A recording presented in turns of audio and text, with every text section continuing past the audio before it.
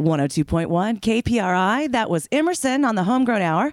Get By, the first track from the new CD called White Lights. Great CD featuring cameos from Molly Jensen, Saba, and Anya Marina. I'm Catherine Beeks, and I'm proud to introduce you to my next guest, someone I'd admired from afar for years now, and I'm finally meeting you. Paul Abbott, welcome. Hey, Catherine, how are you? I'm well, thank you. So, Paul, Zen Mastering has been your home for years. Can you tell us the history about that? Yeah. I am a musician originally, and like a lot of musicians, had experiences in the recording studio. And I was always kind of intrigued and confused by the difference between finished mixes and what I would hear on a commercially released CD. Right. And sort of, it was just my nature that I'm a technical person. And over time, I got less and less interested in performing and more interested in being in the studio. And I realized after having some good professional experiences what professional mastering really was. And about 1998, it sort of dawned on me that I was really interested in pursuing it and doing mastering to begin with. And number two, that there wasn't really a dedicated professional mastering company in San Diego. Right. So from there, it was really just honing my craft, learning what I needed to learn, building my equipment base, and then, building my reputation and trying to do the work so that people knew who I was and, getting a reputation. Right. So people would come to me. And you have a great one. Thanks. I appreciate it. So, I try. Can you, in a nutshell, describe what mastering is? Mastering is sort of the end of the creative process and the beginning of the technical process in a recording.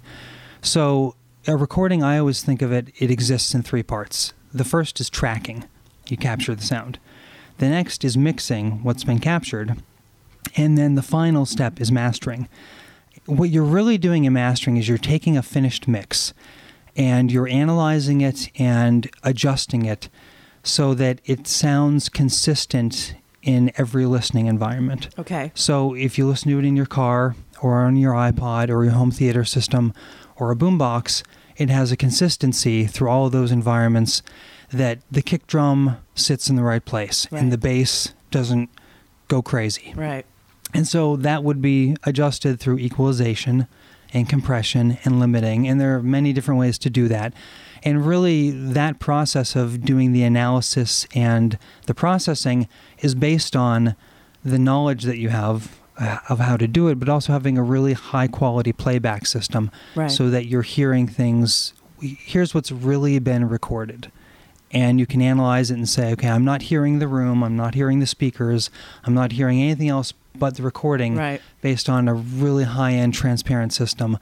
And so I think a lot of people, they always think that mastering, there's like a magic box or a certain compressor.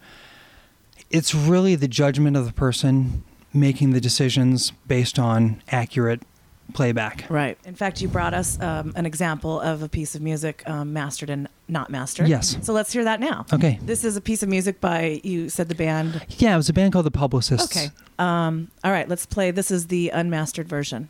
So if you're gonna make a move, make sure you make the right one. I don't know how many more chances you're gonna get.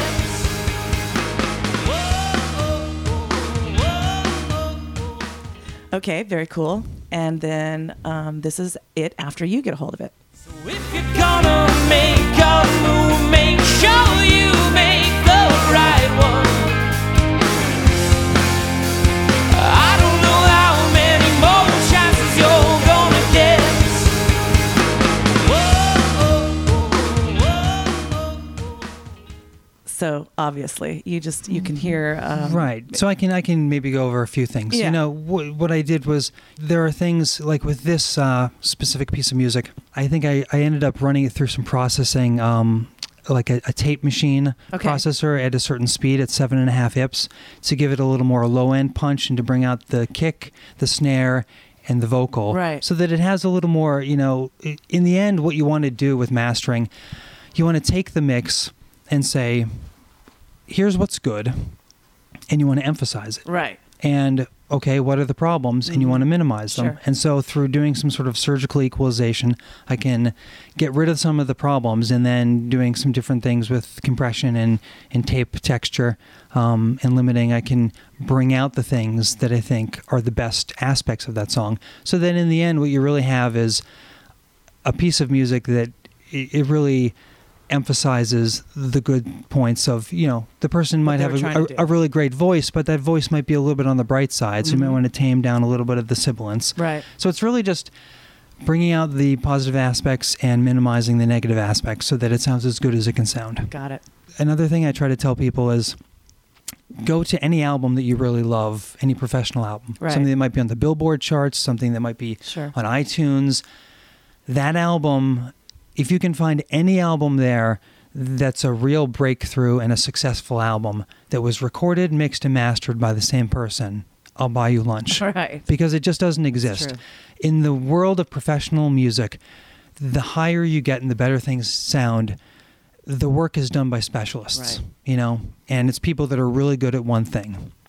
And that's just sort of, I think the game of professional audio is some people are songwriters, some people are arrangers, some people are recording engineers, mixing engineers, mastering engineers, but they all get really, really good at what they do. Right. And then you come out with a fantastic product in the end. Right. So I'm trying to emphasize the fact in a community that I'm involved in and that I have lived here for 22 years, and I really love, that the way to elevate it and evolve it is to get more into the specialist game and away from the generalist game. Got it. So, How do people get a hold of you?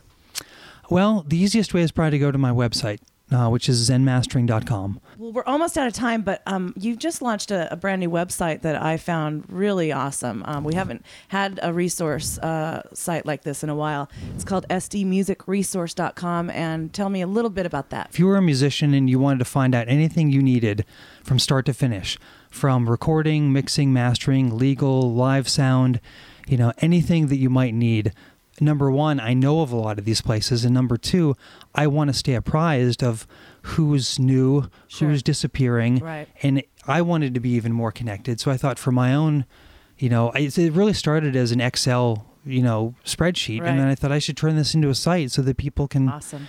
go there and get information. So yeah, it's And sdmusicresource.com. people can add to it, and Yeah, send if you somebody knows information. something I don't know, send it on. Cool. And I'll list it there. All right, Paul. Well, thank you so much for coming in. Yeah, you and, got it, Catherine. Talking about the mastering process. I know a lot of people have a lot of questions about that, so hopefully some of those were answered. And if not, you can go to zenmastering.com and ask Paul Yes, anything you want. I'm here. We're going to play a song right now by another album that you mastered, Mysterious Feminine by the beautiful Steph Johnson, just released last year. This is one of my favorites off that. This is Artist Supreme.